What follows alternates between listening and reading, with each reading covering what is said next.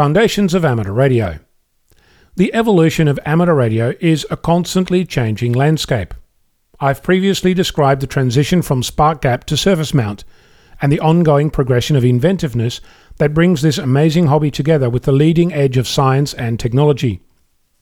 If you think of software-defined radio as a linear increment on the radio scale, you'll end up where we see some of the manufacturers today are placing their bets. You'll find a radio that has knobs and buttons like a traditional radio, but behind the scenes there is a computer and a new way of accessing the radio spectrum. A little further along the scale is the proverbial black box, often with a single button to power it on, a few connectors for antennas, and a network connection to get information to a computer.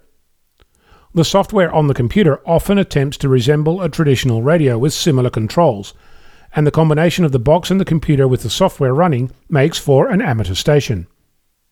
If you have no rules for how the user must interact with the radio, you might come up with interactive waterfall charts that display the radio spectrum as a graph, showing frequency along the horizontal axis, time across the vertical axis, and color as a measure of signal strength. Each of these experiences are attempting to achieve the same purpose, making the radio spectrum available to the station operator. If you completely decouple the concept of radio from this and look at the spectrum as a source of data, then processing that data, often in real time, becomes less constrained by the limits of our current perceptions of how a radio works and moves into the realm of data science.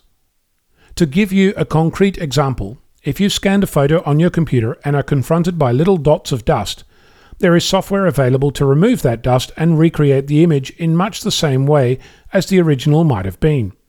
The process is called noise reduction. That same process could also be used to process radio spectrum, or audio. There are many concepts that exist outside radio that can be used in this new world. You could do live analysis of the bands, determine which signal had the best chance of getting to the intended recipient. You could decode information spread across multiple bands, with bandwidth use that could be measured in gigahertz rather than kilohertz. With the limits of your mind as the only barrier, what other inventions might be arriving at our doorstep in the near future? I'm Onno, Victor Kilo 6, Foxtrot Lima Alpha Bravo.